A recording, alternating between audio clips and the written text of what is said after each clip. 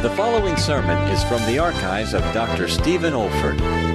It was preached during his distinguished ministry at Calvary Baptist Church in New York City. Our current series from 2 Corinthians, God's Call to Church Action. This is Part 10, Honesty in the Ministry, Transparency of the Ministry of the Gospel. Our text is 2 Corinthians 4, 1 through 6. Now, here is Dr. Stephen Olford. I want us to think especially of what we're going to call the transparency of the ministry, or honesty in the ministry.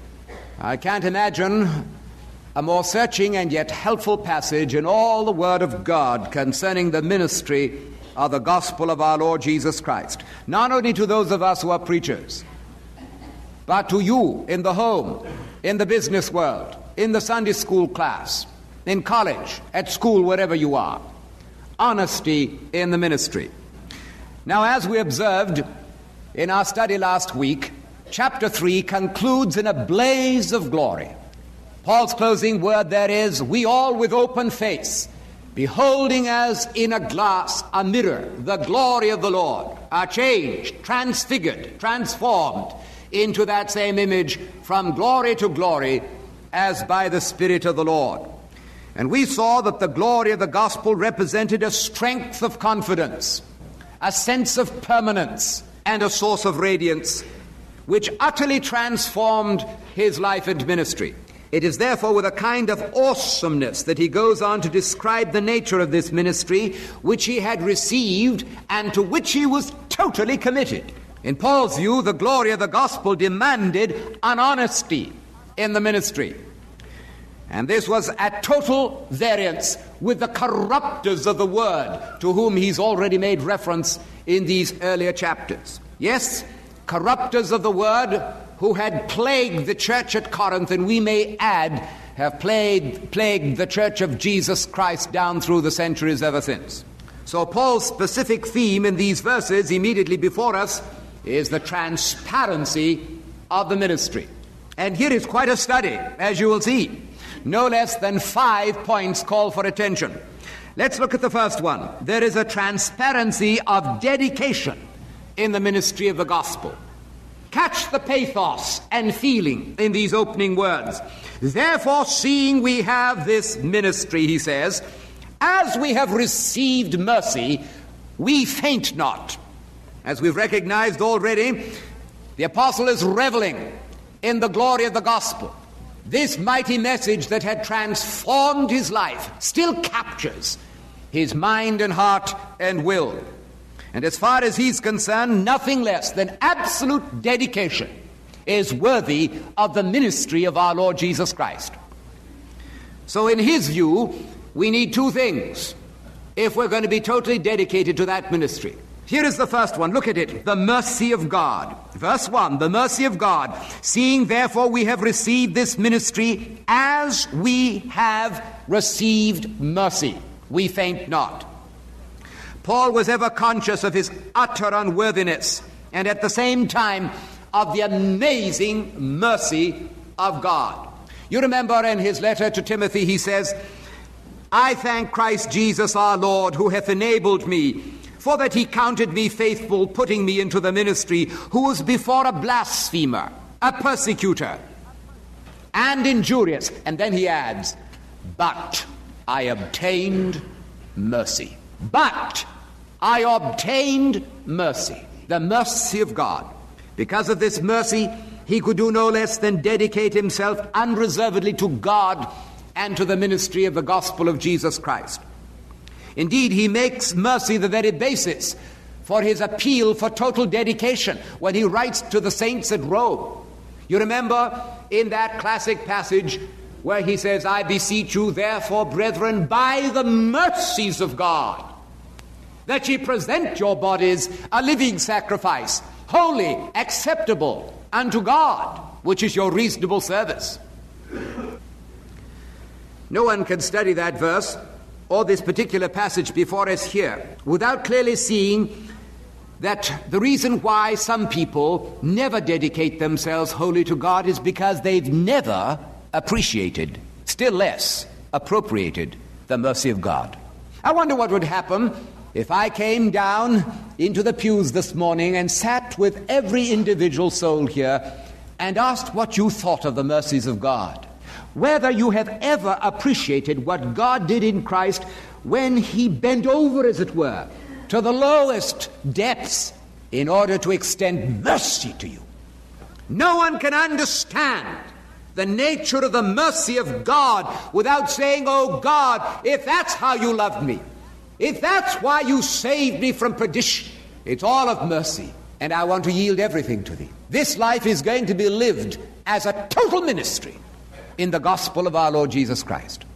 But Paul not only found rest and peace in the mercy of God, but also, notice, in the courage of God. Look at that verse again. As we have received mercy, we faint not. The words here imply the maintenance of a holy courage, says one scholar. Already he had exhorted the saints at Corinth, you remember, to watch, stand fast in the faith, quit themselves like men, and to be strong. He knew that the demands of the ministry would call for supernatural strength and courage. But as we've already seen in these studies, God's commands are always his enablings. A man who is conscious of a great task can do amazing things, especially when he leans heavily on the mercy of God and the courage of God. One of the greatest works of musical genius is Handel's Messiah. We're told that the whole work was composed in some 24 days, and that during that whole period, Handel neither ate or slept. He was so caught up with the grandeur and the greatness of this mighty work, which had so captured his soul, he must finish it. And the strange thing about it is this: the harder he worked, the stronger he became. Why? Because in that moment of inspiration, something was happening in his life, which Paul is describing here. He received mercy. He received courage. The Bible tells us, as thy days, so shall thy strength be. And there isn't one of us here who doesn't know that moment in human experience when we tend to faint, lose heart, let go. It's in that moment that the mercy of God and the courage of God are ministered, when we appropriate what God has provided for the ministry. This is the dedication Paul is speaking about, the transparency of dedication. He said, I want you to understand it's nothing to do with me. It isn't that I'm some great apostle, some giant mind, so totally committed because God can't do without me. There's nothing of that here. He says, I'm dedicated, and I want to be transparent about it. The reason I'm dedicated is the mercy of God. The reason I'm dedicated is the courage of God. See it clearly, transparently. This is honesty in the ministry. It isn't that I want to say to God, I have a talent here that you can't do without. I have a voice here that you can't possibly delete from your list of voices. No, God, I'm dedicated utterly and completely for two reasons: your mercy, your courage. You've given a ministry, but with it mercy. You've given a ministry, but with it a courage so that I faint not. Christian, how is your dedication? Is it absolute? Is it complete? And can you honestly say it's because of the mercy of God, because of the courage of God? But come with me further. Not only the transparency of dedication, but look again. There is the transparency of commendation in the ministry of the gospel.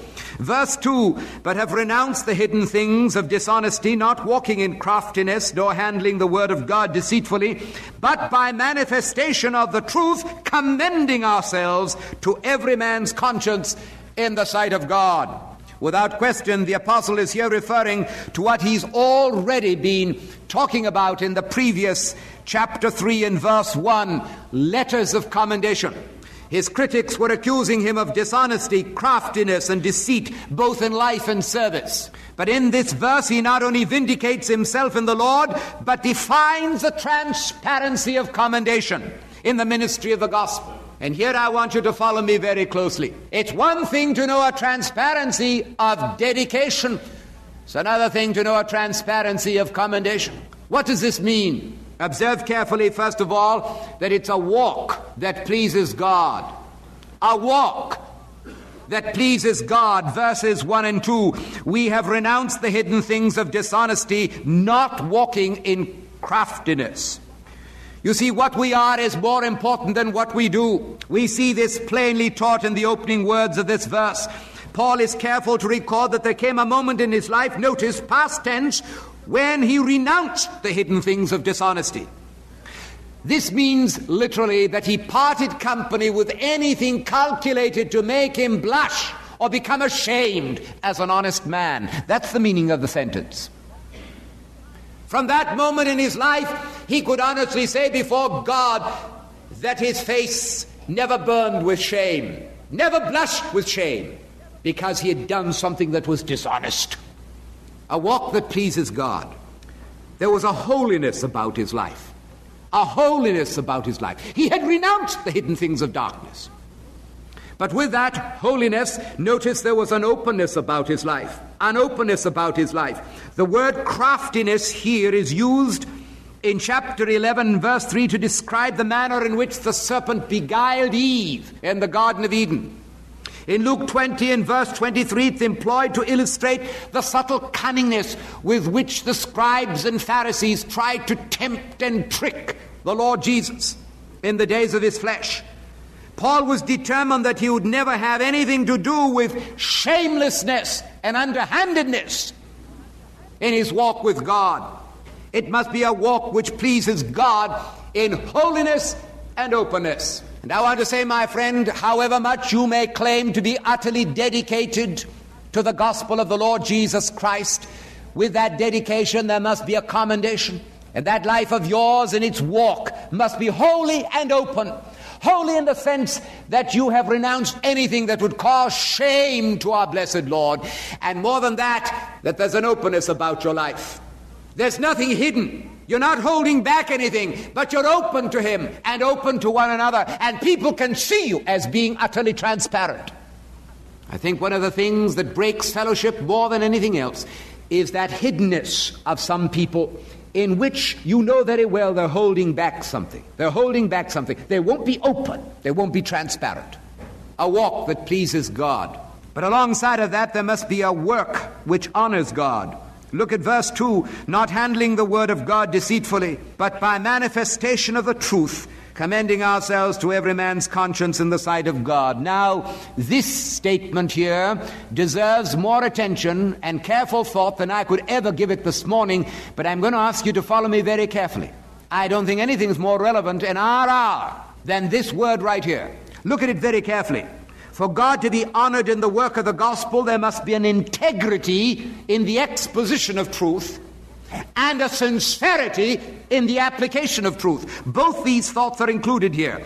Handling the word of God deceitfully is literally corrupting or adulterating the message of the gospel. How easy this can be done in the pulpit, in the Sunday school, yes, and even in the business office. It takes very little to dilute the severity of the gospel in order to make ourselves popular with our hearers. It takes very little to mix our message with human philosophy. It takes very little to misrepresent the truth through shallow and shoddy study and exegesis. So there is a need for integrity in the exposition of the truth. Anybody can make anything of the Bible if they chain the verses to suit their own convenience. This is where all the cults and where all error starts. Error is a wrong balance of truth. This is handling the word of God deceitfully. This is what Paul was so concerned about as he gave his final message to young Timothy when he said to him, study to show thyself approved unto God, a workman that needeth not to be ashamed, rightly dividing the word of truth. Handling the word of truth deceitfully is handling the word of God in such a fashion that it suits what I want to say instead of what God wants to say. And that's our whole problem today. But with that integrity in the exposition of truth, there's something even more piercing and searching. It's this matter of sincerity in the application of truth. See what it says. By manifestation of the truth, we are to commend ourselves to every man's intellect? No. To every man's fancy? No. To every man's taste? No. By the manifestation of the truth, we are to commend ourselves to every man's conscience in the sight of God. This is a statement of supreme importance. In the last analysis, our responsibility in public preaching or personal witnessing is not to tickle the intellectual fancies of men and women, but rather to strike home to the conscience. As John Stott once said in my hearing, it is no business of the preacher to make the gospel respectable. As servants of the Lord, we must command our hearers to repent and believe the gospel. And I might add, we're to do our task in the sight of God. Now, that's not popular today. That runs contrary to the spirit of so-called tolerance and compromise and give and take and dialogue. But I find that nowhere spoken of in the Word of God. The preacher of the Word, the witness in his home, in his business place, in his school, is not only to walk pleasing God, but to work honoring God. And he's not to handle the Word of God deceitfully in order to adjust it to his own use. No. He's to preach the Word of God as it stands and to witness to that Word. And he's to apply it in such a way that there's a manifestation of the truth, not a hiding of the truth, but a manifestation of the truth, bringing home the truth to the conscience in the sight of God. Not appealing to mind as such, or even to heart as such, or will as such. All those will be involved in a moment, but to the conscience in the sight of God. This is the transparency of commendation. And my friend, you are not transparent, and I am not transparent when we do not fulfill those conditions. A walk that pleases God, a work that honors God. But let's hasten to our third point. There is a transparency of opposition in the ministry of the gospel. But if our gospel be hid, it is hid to them that are lost, in whom the God of this world hath blinded the minds of them which believe not. Verses 3 and 4. Now, I'm not surprised to find Paul saying this in the very next verse. Not surprised at all. No Christian can preach the whole counsel of God as I've been describing it without being brought into conflict with the forces of Satan. This explains why the gospel is hidden to those who are lost. We're up against real opposition, and this opposition is not a mere idea or a notion, as some people would have us believe. On the contrary, it's a conflict with Satan himself. And if I am going to demonstrate dedication and commendation in the ministry of the gospel, I am going to face opposition. And that's true of you. And I want you to look at this opposition for a moment.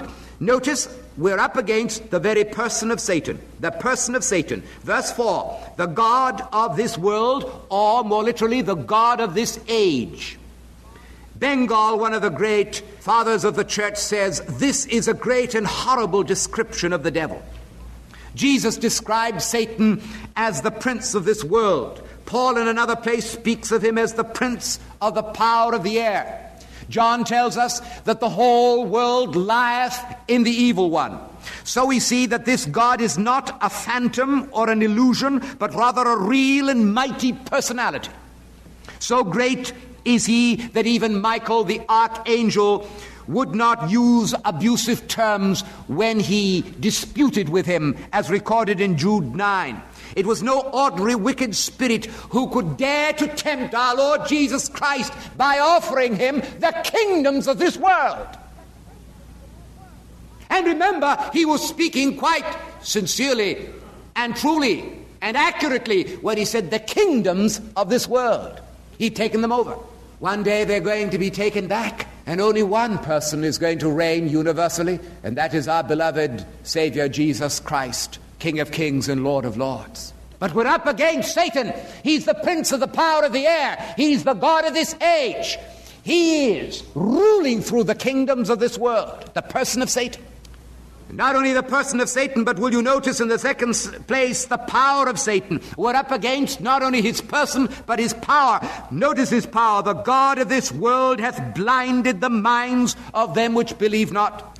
Though originally a creature from the hand of God, the devil is a supernatural being. He has the power to blind. When the devil is ultimately given unrestrained license after the rapture of the church, he will have unusual power, not only to effect lying wonders and deceivableness, but to bring people into such darkness that they can never again see the truth. But even now, in some strange and mysterious way, he has the ability to render ineffective the faculties of spiritual perception in all those who are out of Christ. As long as men are on the road to perdition, the gospel is veiled to them. As St. Augustine puts it, blindness of heart is both a sin and a punishment of sin and a cause of sin. If I didn't know this, I don't know what I would ever be able to do as an evangelist. But I've had to bow to this truth and recognize that my task is not fighting with flesh and blood, not trying to communicate a message to reach the conscience of men and women and find myself utterly helpless, but rather to go even beyond that. True, I must manifest the truth in all its accuracy and authority, but only God can break through to hearts of men and women. Why? Because they're blinded. They're blinded. This explains why cultured, intelligent, educated, charming, sweet men and women, boys and girls, somehow or other laugh at you when you talk about the gospel. Why? Their minds are veiled, blinded. They've been blinded by a supernatural power. They've been blinded. They can't see. We're up against the power of Satan as well as the person of Satan. But more than that, notice the very purpose of Satan. Verse 4, lest the light of the glorious gospel of Christ, who is the image of God, should shine unto them. These words describe not only a purpose but a result. As we've noticed in an earlier passage, it is given to you and to me to radiate the gospel. To radiate the gospel. As we with open face, beholding as in a mirror the glory of the Lord, are changed into the same image, from glory to glory, by the Spirit of the Lord, so out of our lives the gospel shines in radiance. But even though that is true, the purpose of Satan is to dim that radiance or extinguish the light altogether. So while his power is mainly directed to the unregenerate, to keep them blind, not only to blind them, but to keep them blind, his purpose is also to dim the radiance of Christian witness so that the light doesn't penetrate that blindness. And he's mighty effective. You know that as well as I do in our great city. How transparent Paul is in exposing the opposition which belongs to the ministry. Oh, that God would give us grace to be realists in our work of reaching men and women with the gospel. How earnest and diligent we may be in witnessing to Jesus Christ in our homes or wherever we find ourselves in the business world outside. We've got to recognize that just as diligent and just as earnest is the God of this age, the God of this age, the person of Satan, the power of Satan, the purpose of Satan, to blind men's minds and to dim our own radiance of witness so that the effectiveness of our witness doesn't break through. Honesty in the ministry. Here is a man being honest in the ministry, honest in the matter of his dedication, honest in the matter of his commendation, honest in the matter of opposition. There's opposition. Beloved friends, as we near this wonderful season of the year, and we see commercialism blinding men's minds and hearts across our city, so that they don't hear the carols or leave alone understand the message. They don't see the babe amidst the tinsel. Remember, the explanation is the God of this world has blinded the minds of them which believe not, lest the light of the glorious gospel shining through the face of Jesus Christ should reach them. But look again at point 4. There is a transparency of proclamation in the ministry of the gospel. Opposition though there is, there's a message to be proclaimed. And he says right here in this glorious statement, which could be the motto of any preacher any day, we preach not ourselves, but Christ Jesus the Lord, and ourselves your servants for Jesus' sake. Already the apostle had told the saints at Corinth that he was determined to know nothing amongst them save Christ and him crucified. But here he repeats himself in order to underscore the fact that there is no other message than Christ Jesus the Lord. That's the message. That's the supreme message. That's the heart of the message. He had been accused again and again of egotism, of self-centeredness, but he utterly denies this by saying, I had no other message. I didn't preach myself. I didn't preach my philosophy. I didn't give my opinions on social matters. I didn't give my judgment on the world conditions. Those are taken as understood by any intelligent people. I came as a preacher, not as a reformer. I came as a preacher. And as a preacher, I have no other message than Christ Jesus the Lord. And I want to tell you that he had walked into a city which was highly intellectual. So much so that he feared and trembled. I came to you with much fear and trembling. So much so that he wouldn't even rise to quote their philosophers. I came not to you with the wisdom of man, he says. In fact, I've discovered, he said, as I've waited upon God, that God has decreed that man by philosophy, by wisdom, shall not know God. I didn't come to you even with a scientific method. For the Jews require a sign. A sign. A sign is the product of science. But he said, I didn't come to you with that. I came preaching the cross. And oh, to God, that I could say a word to my brother ministers across my country today and across the world today. Oh, that I could say something to you who are witnesses here, that our task supremely, whatever relatedness our message may have to the outside world, is not to name problems as such, not to be involved in side issues. Our task, our proclamation is Christ Jesus the Lord. And if you deny it, tackle this text and explain it other way than what I'm explaining today. Now, what is this message? Look at it carefully. Christ Jesus is Lord of salvation. Christ Jesus is Lord of salvation. We preach not ourselves, but first Jesus, the Lord. Jesus, the Lord. Names and titles of our Lord cannot be lightly passed over in a verse like this. Under the inspiration of the Holy Spirit, Paul is affirming that what is the essential message of the gospel is the message of a Savior. The name Jesus spells out salvation. At his birth, the angel said, "Thou shalt call his name Jesus, for he shall save his people from their sins." Here is a name which tells us that Jehovah saves. So Jesus is Lord of salvation. And note the 12th chapter of this very epistle, where he says, no man can say that Jesus is Lord, but by the Holy Ghost. Jesus is Lord of salvation. There is no other name under heaven given amongst men whereby they must be saved. There is no other salvation save that in Jesus Christ. And this is not social salvation. This is not corporate salvation. It is individual salvation to him that believeth. Jesus Christ is Lord of salvation. But notice again, Christ Jesus is Lord of sanctification. We preach not ourselves, but Christ is Lord. Not only Jesus is Lord, but Christ is Lord. As the anointed one, as the Messiah, Christ is our indwelling sanctifier. It is interesting to observe that when Paul stresses the indwelling and sanctifying life of Jesus, he refers to him as Christ.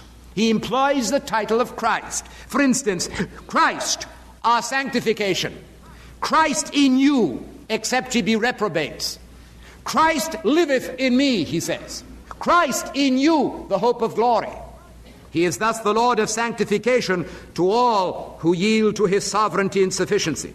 But notice in the third place, the fullness of this service and ministry which he is exercising. He is Lord not only of salvation, he is Lord not only of sanctification, but Christ Jesus is Lord of service. We preach not ourselves, but Christ Jesus the Lord, and ourselves as servants for Jesus' sake.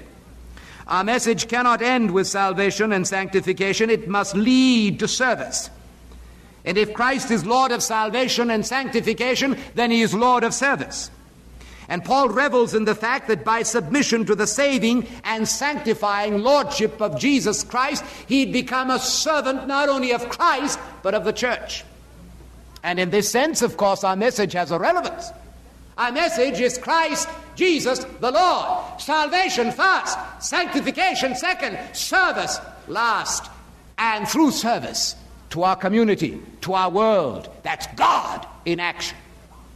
Here then is a rounded message. Salvation, sanctification, service. And when you've reduced everything to its minimum content, that's what we have. Salvation, sanctification, service. The transparency of our proclamation. But finally, and most important of all, is this fifth point here. Look at it again. There is a transparency of revelation in the ministry of the gospel. A transparency of revelation in the ministry of the gospel. For God, who commanded the light to shine out of darkness, hath shined in our hearts to give the light of the knowledge of the glory of God in the face of Jesus Christ. As is so characteristic of the apostles' writings, he reaches another climax right here. At the end of chapter 3, he reached a climax. We all, with open face, beholding as in a glass the glory of the Lord, are changed into that same image from glory to glory, even as by the Spirit of the Lord. Here is another climax. God, who commanded the light to shine out of darkness, has shined in our hearts to give the light of the knowledge of the glory of God in the face of Jesus Christ. Everything else he has said contributes to the transparency and glory of the gospel. But ultimately, its effectiveness in changing men's lives depends not upon you or me, but upon God himself. Only he can command the light to shine into darkness. Only he can bring the revelation of his truth home to men's consciences and minds and hearts and will. And Paul illustrates this in 3 ways. First of all, there is the light of creation. The light of creation. Look at the first part of the text. God, who commanded the light to shine out of darkness. Without doubt, this is a reference to Genesis 1 and 3, where God commanded light to shine upon a dark and disordered world. And in that light, we live and move and have our being. Not as we're being told today in our schoolrooms, did the world come into being by a fortuitous concourse of atoms. God spake and the universe came into existence. And by his speaking he maintains those orbits and those precisions and those movements in absolute poise. And just as he spake and the universe came into existence, he commanded and light broke through into chaos and darkness. And you and I live and move and have our being. Why? Because the light is shining. God commanded that light to shine. It's God who did it. Man didn't lift a little finger to do it. God originated it. It came out of God through Jesus Christ by the power of the Holy Spirit. And he's illustrating a point. There is the light of creation, but it's God who commanded it. Now then, since that light finds its source entirely in God, there is another light Paul is speaking of here. Not only the light of creation, but there is the light of conversion. God has shined in our hearts. God has shined in our hearts. Paul had actually experienced this outshining of redemption's light on the Damascus road, you remember. He saw light above the brightness of the noonday sun. And in that light of light, he saw Jesus Christ, not only as the head of the church, not only as the sovereign king, but as his own personal Savior. And moved by the Holy Spirit, he said, Lord, Lord, what wilt thou have me to do? And calling upon Jesus as Lord, he in that moment became wonderfully converted. Wonderfully converted. And in that light he recognized the glory of Jesus as King of Kings and Lord of Lords. Chrysostom reminds us that God commanded light to shine at the dawn of creation. But when it comes to the experience of conversion, God himself shines. For creation, he commanded it. For conversion, he shines himself. He himself comes into our lives. What a glorious thought. As the light of the world, Jesus himself stands outside the door of the human heart, and he says, Behold, I stand at the door and knock. If any man hear my voice and open the door, I will come in. And that can happen in your life, and your life, and your life, right here this morning. Jesus himself, the light of the world, he who came at Christmas time, he whose light still shines, stands outside the door of your life. And to open that door is to have him come in himself. It's in this sense that John means in his prologue that Christ is the light of men. The light of men. It's in this sense that he says later in his gospel, quoting our Savior, I am the light of the world. He that followeth me shall not walk in darkness, but shall have the light of life. The light of conversion. But I want to come back to where Paul obviously wants to bring us. The light of creation, the light of conversion, but in the third place there is the light of reflection. God has shined in our hearts, what for? To give the light of the knowledge of the glory of God in the face of Jesus Christ. And we're right back to chapter 3 and verse 18. Beholding as in a mirror the glory of the Lord, the face of Jesus Christ. The face of Jesus Christ. Paul here undoubtedly catches up this thought. You'll remember that he's told us that we all with open face, beholding as in a mirror the glory of the Lord, are changed into that same image from glory to glory. And the light of conversion leads to the light of reflection. Having received the light, we now reflect the light. As true ministers of the gospel of our Lord Jesus Christ, we behold the face of Christ, and then we go out to reflect the face of Christ. And what people are looking for all over this Christmas time, what people are going to look for in your life and my life as ministers of the gospel of Jesus Christ, is the light of God revealed in the face of Jesus Christ, but reflected in the lives of you and me.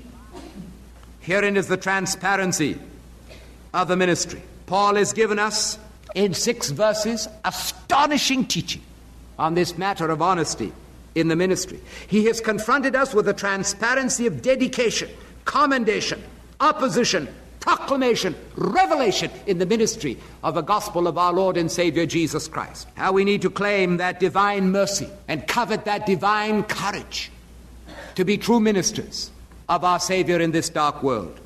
Only such a ministry as this gives God an opportunity to demonstrate passion, mission, and action in the world of today. What I want to ask my heart this morning, as I ask yours, is simply this: is my dedication absolutely transparent? Is it absolutely transparent? Is it a walk that pleases God? Is it a work that honors God? Is my commendation likewise transparent? Am I absolutely clear on the matter of opposition? Who am I fighting against? Is my proclamation Christ and Christ only? Or have I shifted my center in the message of the gospel? Is Christ still the Lord of salvation? Is Christ still the Lord of sanctification? Is Christ still the Lord of service? Am I absolutely transparent about the revelation of the gospel? Do I still think that I can effect conversions any more than I could bring a universe into existence by an act of creation? Isn't my task just to reflect Him, because it's that light which breaks into hearts? It's God who commands. It's God who shines. It's God who reflects through me the message of the gospel. Am I ready and willing to give God a chance to work in my life in such a way that God is in business in me and through me? If your heart echoes with mine, amen, Lord, do this, then let your prayer be, and mine also. O light divine, shine through thy holy word, I pray, that seeing light I may obey.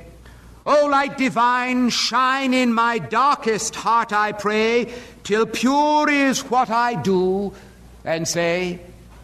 O light divine, shine out to all the world, I pray. Show men the truth, the life, the way. O light divine, shine through my yielded life, I pray, that Jesus may be seen today. Let us pray.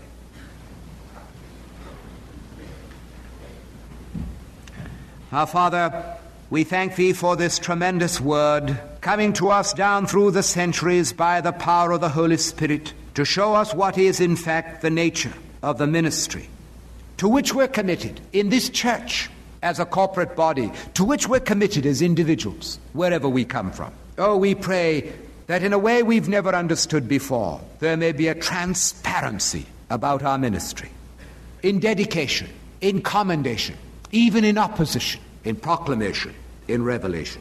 And grant that in our lives and through our lives, Jesus Christ may be seen. Oh, our prayer this morning is, make me a blessing, make me a blessing.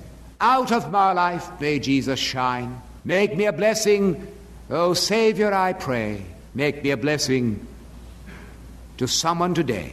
We pray this through Jesus Christ our Lord. Amen. This is David Olford. You have been listening to a message from God's Word delivered by my late father, Dr. Stephen F. Olford, who went to be with the Lord in the year 2004. If you wish to learn about our online resources or learning events at the Institute for Biblical Preaching, our web address is olford.org. That's olford.org. You also may want to benefit from our online video training on expository preaching, which can also be found on our website. Thank you so much for listening.